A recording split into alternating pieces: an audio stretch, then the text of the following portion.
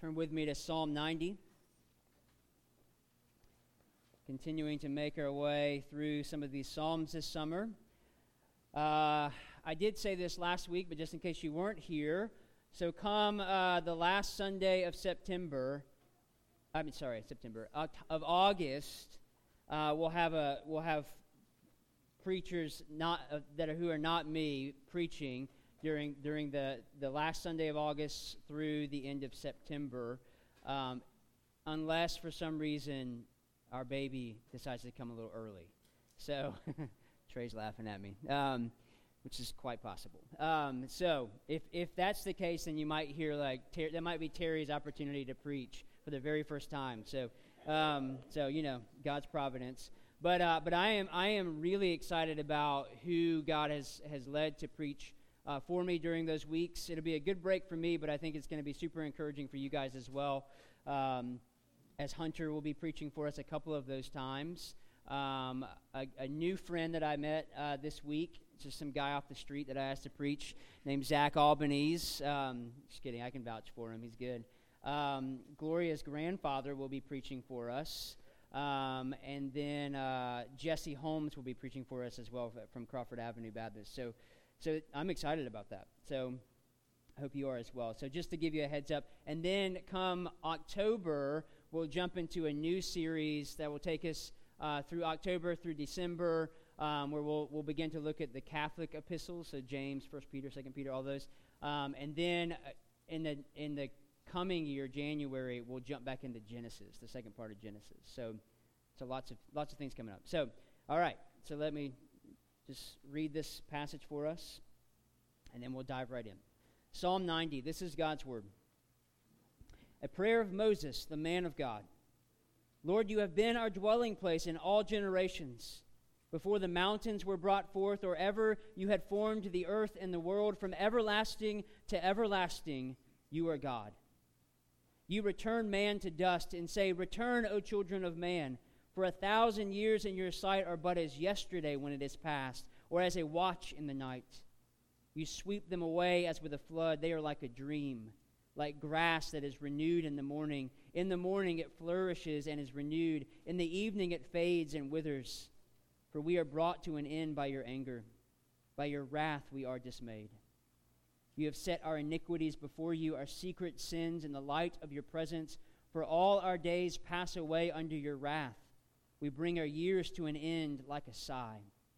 The years of our life are 70, or even by reason of strength, 80. Yet their span is but toil and trouble. They are soon gone, and we fly away. Who considers the power of your anger, and your wrath according to the fear of you? So teach us to number our days, that we may get a heart of wisdom. Return, O Lord. How long? Have pity on your servants. Satisfy us in the morning with your steadfast love, that we may rejoice and be glad all our days. Make us glad for as many days as you have afflicted us, and for as many years as we have seen evil. Let your work be shown to your servants, and your glorious power to their children. Let the favor of the Lord our God be upon us, and establish the work of our hands upon us. Yes, establish the work of our hands. This is God's word. It's entirely true, and it's given to us in love. Let me pray. God, thank you for these words that are put before us by your servant Moses. God, I pray that you would give us ears to hear, give us minds to understand, give us hearts to receive the good news that is found here concerning you. We pray all of these things in Christ's name. Amen. So I recognize that we have lots of people who come in and out of our doors every single week, and I'm sure there's many more that follow us online and listen to sermons. I'm always blown away, and I don't know if they're just bots, but we get for the analytics for our website. There's like people in Japan listening. I guess I don't know what they're doing honestly, but I just that makes me feel better that thinking that we have an international audience. Okay, at least at some level. But wherever you are in your relationship with God, if you're here listening or you're listening later, and maybe you fancy yourself an atheist, maybe you're agnostic, maybe you're an unbeliever. That's where you're at. Maybe you've been a Christian for a little while, just a couple of years or even months or weeks, or maybe you've been a Christian for a long time, 20 plus years. For all of those walks of life, this statement is true for every one of them. You are all, at some level, theologians. You are all, at some level, theologians. Now, a theologian is someone simply who just, really you have professional theologians who make it their job and get paid to write books about God, but they are thinking about and studying God. So what I'm essentially saying is all of us, whether you are an atheist who outright denies God, or you've been someone who's been walking with God for many, many years, you are thinking about God. Now, I did not say you're good theologians, or all of you are good theologians. What I mean is that we all have thoughts, presuppositions, experiences that shape who God is for us. All of us do. And these can either be right thoughts, right presuppositions, right experiences that give you a healthy understanding of who God is, or they can be dead wrong. And you're way off base. A.W. Tozer, in his famous book, The Knowledge of the Holy, and if you haven't read The Knowledge of the Holy yet, you should buy it today and read it. But he says this, and I think it's the very first sentence of the book. He says, what comes into our minds when we think about God is the most important thing about us. What comes into our mind when we think about God is the most important thing about us. And I think that is true. But I'd like to take it a step further to say that what comes into our mind about God being the most important thing about us, so whatever that is, shapes your reality. It shapes how you see the world.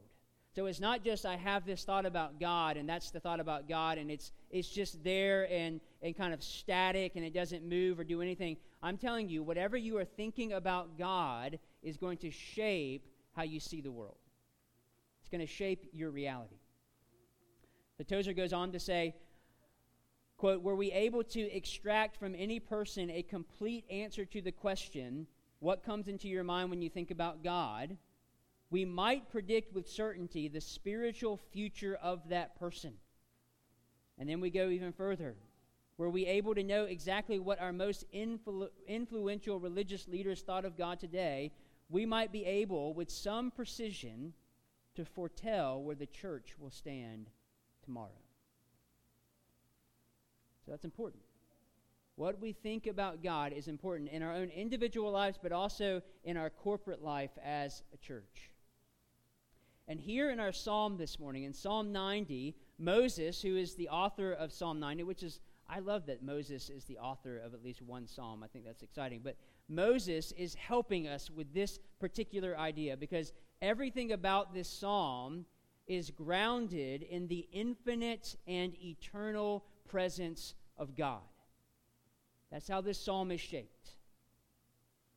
So Moses puts this testimony of God's faithfulness to us and to the people of God in three ways this morning. And these can be found in your worship guide. First, by showing us the deepness of God. Second, by showing us the depravity of humanity.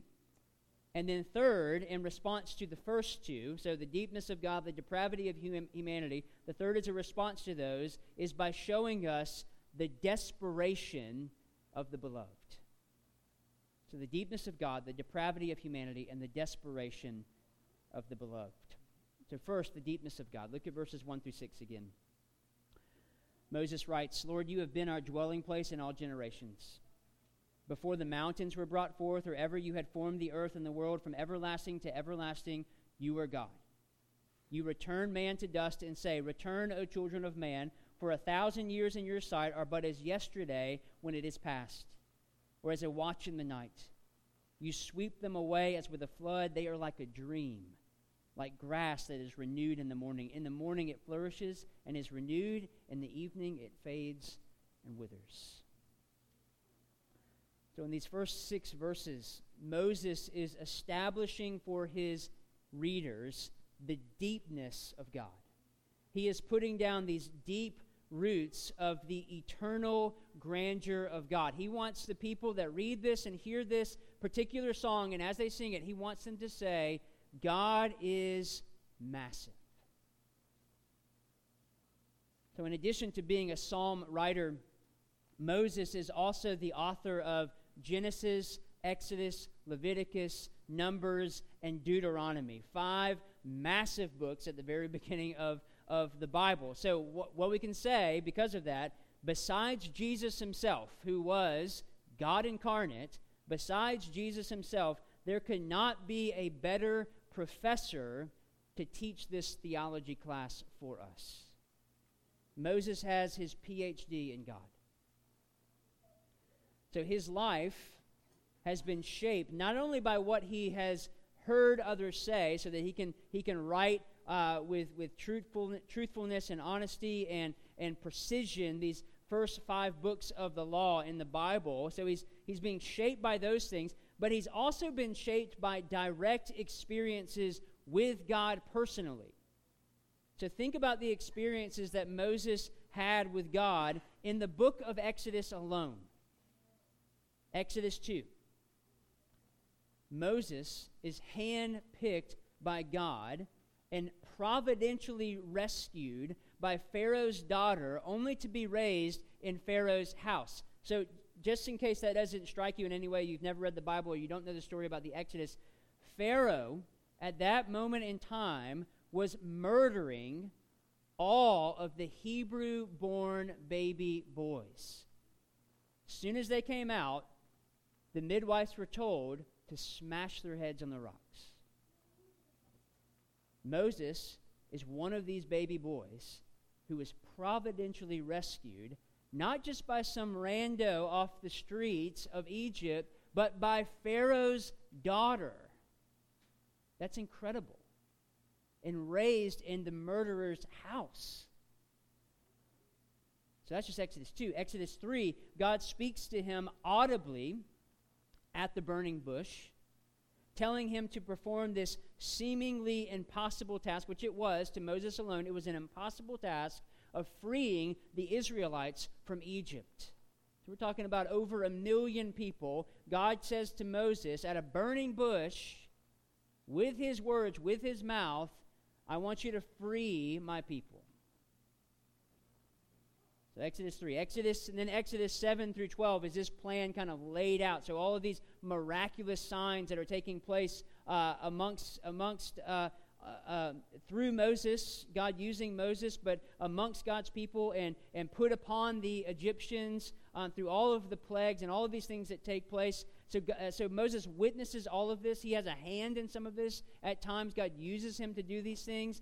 He witnesses all of these things, but he also witnesses the most powerful ruler and nation in the world being brought completely down. Almost just within months, this powerful kingdom is brought down. Then on top of that, he does rescue the people of Israel from slavery. And then you jump into Exodus 14. If that's not enough, they're rescued, they're out of Egypt, they're walking. The Egyptian army is pursuing them, is right behind them. The only thing that they can think of is we are doomed. There's nowhere we can go. There is a sea in front of us, and there is a desert behind us where an army is coming to destroy us. And God opens up the Red Sea. Moses tells us, dry ground, walls of water on both sides. Over 1 million people march through this pathway, and then they get on the other side, cheering, I'm sure, and excited, but only to turn around and witness God crush the Egyptian army right before their eyes.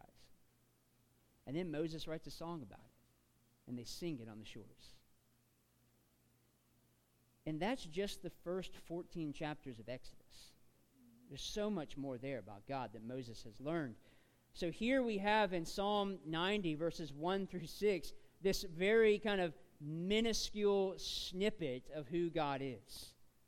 But I think Moses does a good job of communicating this to us. Because what Moses wants to remind his hearers and readers of is this deepness of God. And he does this by reminding them of some of the divine attributes of God for this particular time. So a divine attribute is just simply something that is true about God. That's all you need to know right now. So in verses 1 through 6, Moses tells us two things about God that frame the rest of the psalm for us. So if we don't have these first 6 verses of Psalm 90, we won't understand the last 11 verses of Psalm 90. So keep that in mind. To have God missing does not allow for clarity in other areas of life. So we can expand that thought to our whole life. If God is missing from your life, you will have a hard time interpreting the world in which you live. So think about that. Most in our world don't have this sort of framework. They don't have a God-centered framework, and so they spend most of their days either thinking about their own depravity, so thinking about the hopelessness and the helplessness that they may have personally, but also the hopelessness and helplessness that they see throughout the world, and then the only follow-up that they can do is either is beg the God of their mind, beg the God of their imagination, or beg someone or something to help them with their hopelessness and helplessness. Moses, in these first verses, wants us to have knowledge of God, not just knowledge about God. This is an important distinction there, okay? I have of and about capitalized in my notes. This is what J.I. Packer says in his book, Knowing God. He says, a little knowledge of God is worth more than a great deal of knowledge about God. I'll read it again. A little knowledge of God is worth more than a great deal of knowledge about Him. So when we have when we have knowledge of God and not just knowledge about God, that's when we are becoming a good theologian. You don't have to have everything worked out. You won't have everything worked out about God. But when you have knowledge of God and not just knowledge about Him, you are moving yourself towards being a good theologian. Because to know of God is to know something of His nature and character. So if you're struggling in life, you can look to God and say, God is this, therefore this must be true. If you just have knowledge about God, you won't be able to do that. So in verse 1, Moses writes these words. He has been our dwelling place in all generations. Now, in some of your translations, it may use the word refuge, which we learned in Psalm 42:1, that says, God is our refuge and strength and ever-present help in trouble. So Moses reminds us of this attribute of God because of how important it is that we understand it. That God, if you are His child, God is always your refuge. He never stops being your refuge. So right now, if you are in God, He is your refuge. You are perfectly safe. It doesn't matter if you don't feel safe because of your own kind of insecurities and anxieties. It doesn't matter if you don't feel safe, okay? God is still your refuge. You are still hidden in God by Christ. You are doubly kept in Him, okay? Because Christ holds you in His hand, and God holds Christ in His hand. So you are doubly kept by God. You are hidden in Him. He is your refuge and strength. And Moses wants us to understand that. And Moses, more than most, was aware that life is full of uncertainty. We just read that in Exodus. Moses was one of the most insecure men in Scripture. So he knew life was full of uncertainty. There is no permanence found in this life.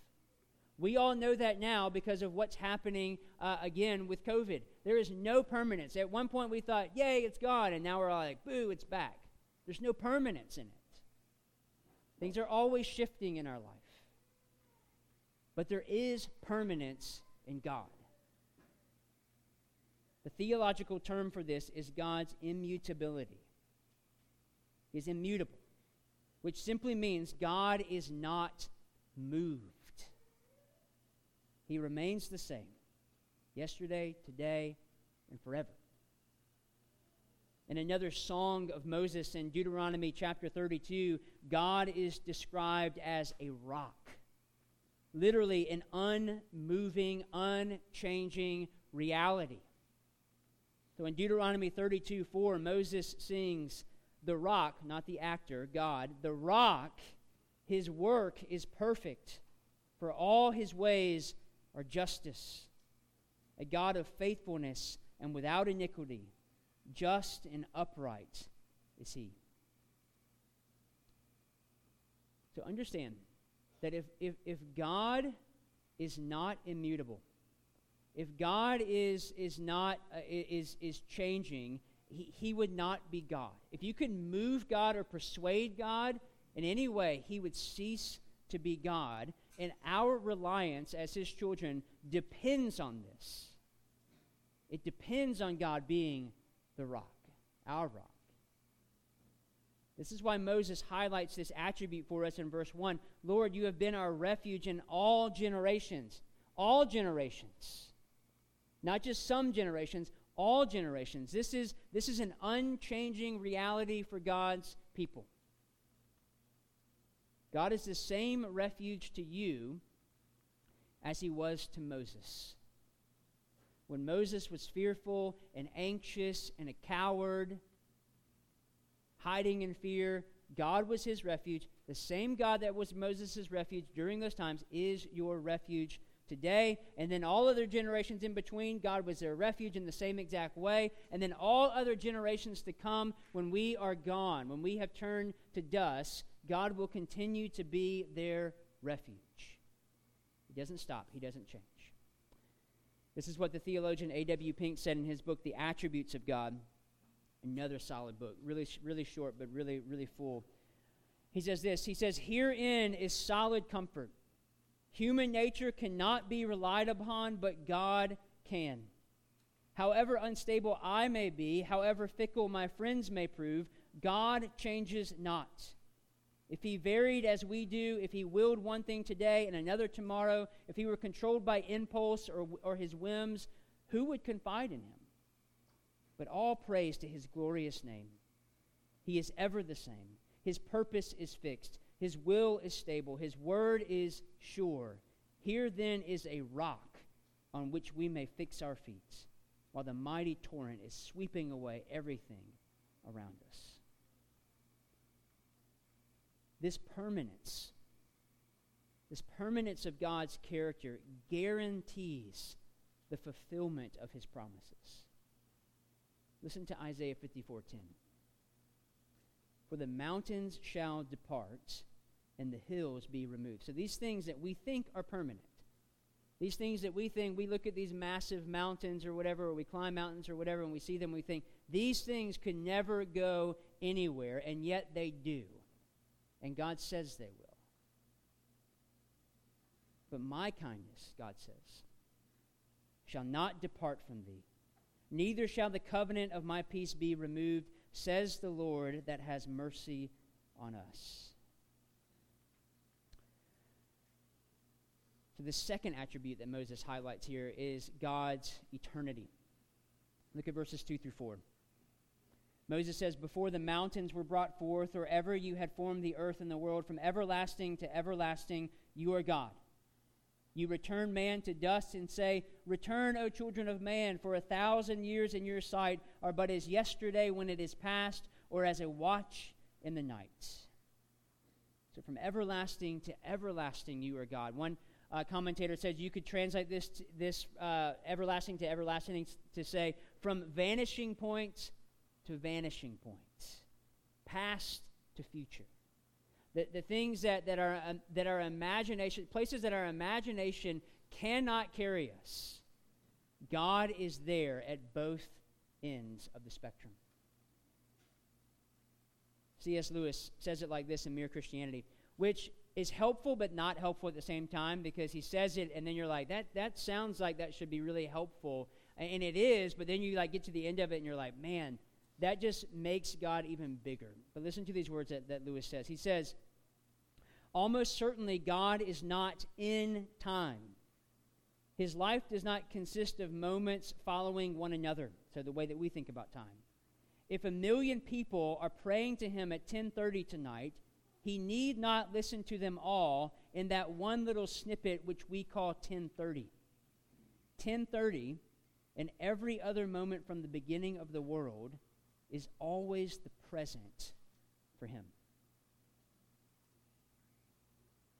So Paul tells us, to kind of bring this together, Paul tells us in Romans 8 that all of creation groans because of the fall. All of creation groans because of the sin that we have inherited for Adam, and we'll jump into that here in just a minute, which means all of us look around, we look around ourselves to see that everything that is around us, all of creation, every person, every tree, every animal, everything about creation, always is reminding us that we are dust. That we are here one moment and gone the next. That's what creation is reminding us of at some level. That we are dust. That we are here at one moment and gone the next, but not God.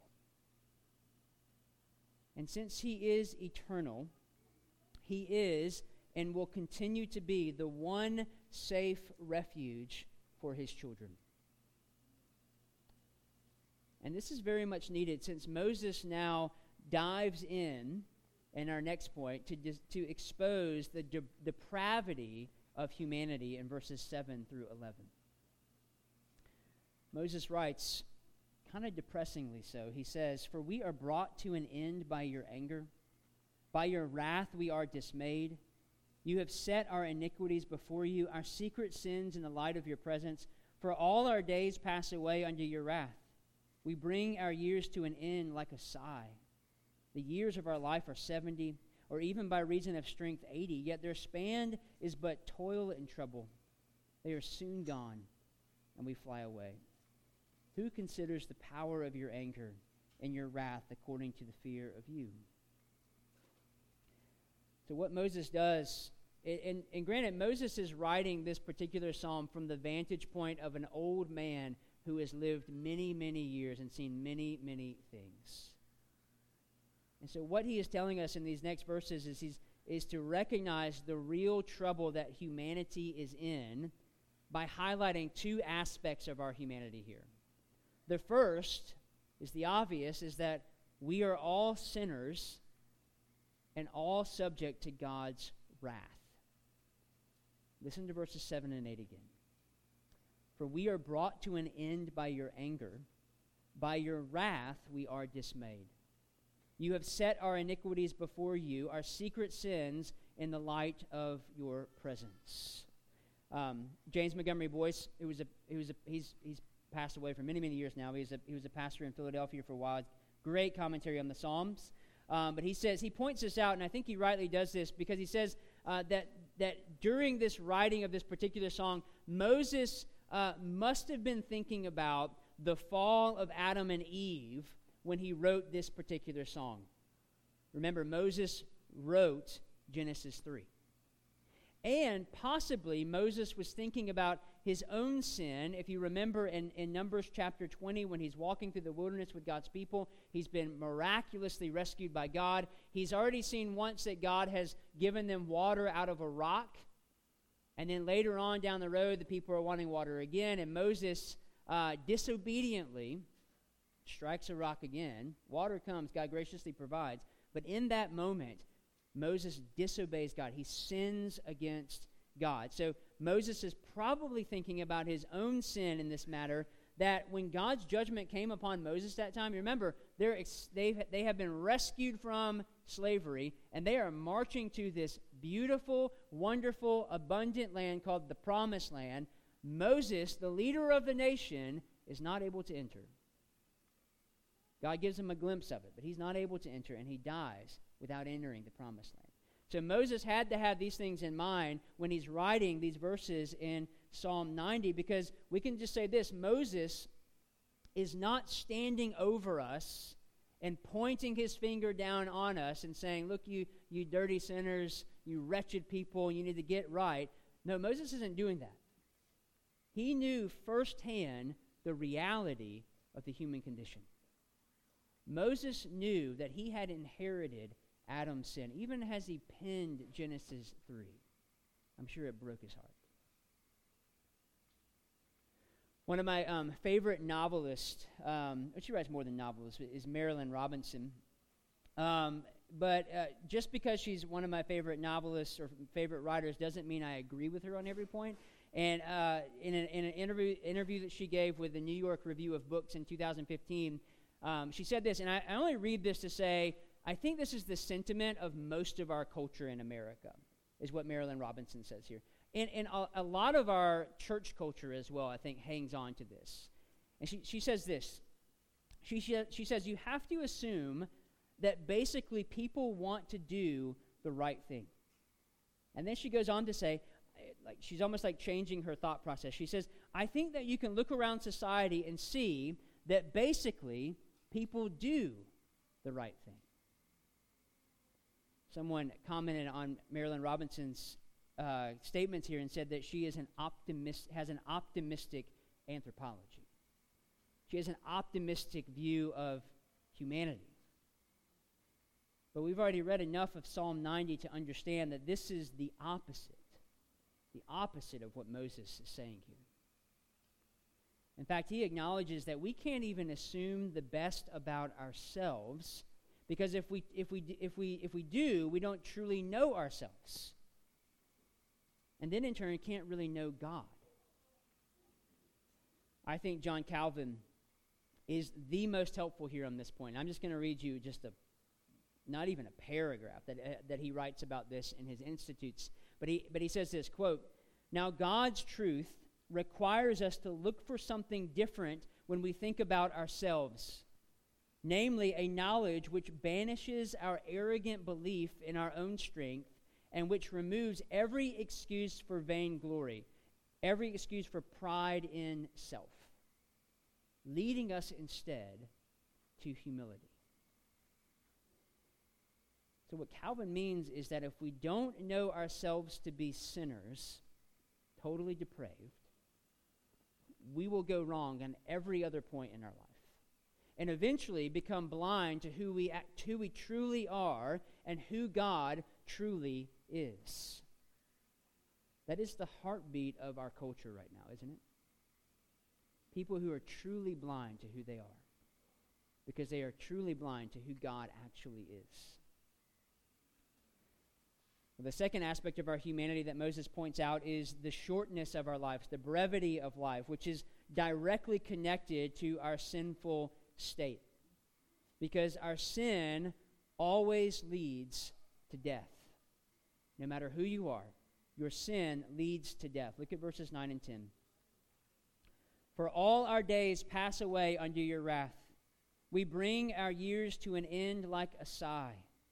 The years of our life are 70, or even by reason of strength 80, yet their span is but toil and trouble. They are soon gone, and we fly away. So what Moses is doing here is he's trying to show that your impending death, my impending death, is linked to and caused by sin. We are all infected by the sin of Adam. Not one of us is immune to it. And there is nothing that we can do on our own to get any kind of immunity to it. Romans 5:12. Therefore, just as sin came into the world through one man, and death through sin, and so death spread to all men because all sinned. Sin will kill every one of us. And because of this, we are in desperate need. And the way you do this, the way you kind of recognize your desperate need, the way you begin to understand that is by allowing the knowledge of God to shake you into the right knowledge of yourself. So God is your standard. A holy God is your standard. And then when you line your life up against it, you realize how far you fall short of God's holiness. So there's not one of us that it goes, yeah, I'm about equal there. Not one of us can do that. We're all falling short here. So you have to know your own depravity to really understand who God is, because when you truly understand yourself as depraved, you will then begin to understand your desperate need of God. Always, an ongoing need. But we don't see our desperation as someone shouting into the abyss, shouting into the unknown, and hoping somebody from the abyss answers us. We see our own desperation as someone that is beloved by this great God. Look at verses 12 through 17 again. Moses writes, "So teach us to number our days that we may get a heart of wisdom. Return, O Lord, how long? Have pity on your servants. Satisfy us in the morning with your steadfast love, that we may rejoice and be glad all our days. Make us glad for as many days as you have afflicted us, for as many years as we have seen evil. Let your work be shown to your servants, and your glorious power to their children. Let the favor of the Lord our God be upon us, and establish the work of our hands upon us. Yes, establish the work of our hands." So these final verses provide for us a prayer that communicates our desperate need of God. And in them we find three petitions here. First, we find in verse 12, "Teach us to number our days, that we may get a heart of wisdom." I was on Instagram, mindlessly scrolling one day, and that's about all you do. You don't use your mind really to scroll on Instagram, but I came across this gentleman who was, I think he was selling these calendars, but he called them death calendars, and he was really excited about it. But he said you can calculate how many years that you possibly could live on Earth, pending you have no health concerns or anything like that. And then he would print out this giant calendar for you, and then you could literally X off the days every day, and you were just drawing closer and closer to your death day, which was way down here at the bottom of your calendar. So I can get you the link if you're excited about that. You can also go online, as I did this morning, and calculate using what's called the death clock, and there's many of them, to see how, and they'll base it upon your BMI, do you drink, do you smoke, what year you were born, all of that, to see how long that you'll live based on some of these stats. Mine is 83 years old, so full life. I got 41 years left, man. So there you go. But all that to say, and I'm sure there's lots of them, and I'm sure many people are looking at that. All of that to say is this is not what Moses is getting at in verse 12. This is not what he's saying. Rather, this is a prayer that God will help us live our lives glorifying Him and enjoying Him forever. Shorter Catechism, question 1. To live holy lives, which is the only path to true wisdom. We already know we're not going to live forever. We already know that we have what Moses says, 70 to 80 years, maybe. And you do this. You get this wisdom by remembering the shortness of your days, and then in turn, as you remember the shortness of your days, then in turn, living each day for God as if it is your last. And I know that's cliche. I know we say that a lot. We wake up, let's live this day as if it is our last. But that is true. This is what Moses is trying to get us to do, is to live each day as if it is our last. And it changes our reality. Let me ask you a couple of applicatory questions based upon that first prayer request. How are you maximizing each day to do this? And then what rhythms in your life do you need to get rid of, change, or add so that you can do that? The second petition is found in verse 14. Moses prays to God, "Satisfy us in the morning with your steadfast love, that we may rejoice and be glad all our days." And I'll let the famous prayer of St. Augustine kind of sum this up for it, because I think it captures the sentiment of this particular petition when he says, "You made us for yourself, and our hearts find no peace until they find rest in you." How is your peace today? Are you finding your satisfaction in God's steadfast love? Or are you trying to find your satisfaction and peace in something else? And I can guarantee you, you are probably one of the most frustrated people in this room because you'll never find it. You will only find it in God. And then the third petition is found in verse 17.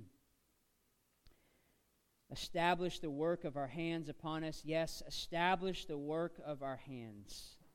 Now, I would assume that there is not one person in this room that does not long for this prayer to be true in their own lives. We want the work that we do to count for something. Yet the only way this happens for us is by looking to Jesus. This was Jesus' constant prayer, that he would do the Father's will. Because that is what will be established. Not our wills, the Father's will will be established. Now, just want to say, this does not mean go quit your jobs and become preachers or missionaries full-time, okay? That is not what Moses is saying here. Some of you might feel called to that. I know there are a couple of you in the room that are called to do that, and I'm glad for that. But I think this is really, the really encouraging thing about this is that is not what Moses is saying. He does not mean that you should quit your jobs and become full-time missionaries or preachers or whatever. And this tells us that whatever it is that you are currently doing, whatever it is you're currently doing, whether you are a student in middle school, high school, college, or you're a stay-at-home mom struggling with new babies and small children, that whatever you are doing is the work that God has given you to do right now. And he is using that work, whatever it is, to bring about his good purposes. And he will establish it. He will establish it as you seek to bring God glory in whatever sphere that he has called you to. Do you want God to do that? And I can tell you that the only way that happens is if your life is found in Christ. The one whose work was established firmly so that your work might be established as well. So here's one easy application for every one of you, that we would pray this prayer daily as we rise from our slumber each day, okay? This is the prayer. God, establish the work of my hand today in whatever capacity you call me. Establish the work that I do. Amen. God, establish the work of my hand today in whatever capacity you call me. Establish the work that I do. In 1 Corinthians 15, Paul, after giving a solid defense of the resurrection of Christ, he says, Jesus has been resurrected, therefore you will be resurrected. He gives a solid defense, and he offers these words of encouragement to the church in verse 58 of 1 Corinthians 15. He says to the church, and he's saying this to us, therefore, because Christ has been resurrected, and you will also be resurrected, therefore, my beloved brothers and sisters, be steadfast, immovable, always abounding in the work of the Lord, knowing that in the Lord your labor is not in vain. Amen. Let's pray.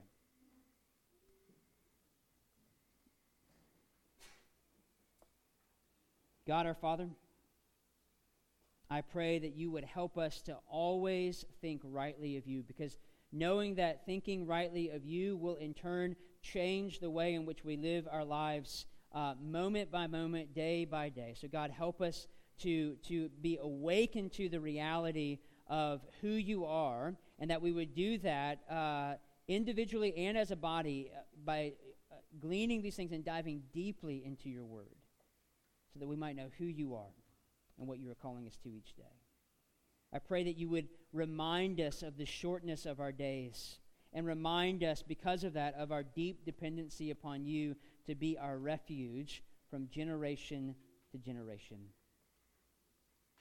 Oh God, I humbly ask for you to establish the work of our hands this day and this week. In Jesus' name, amen.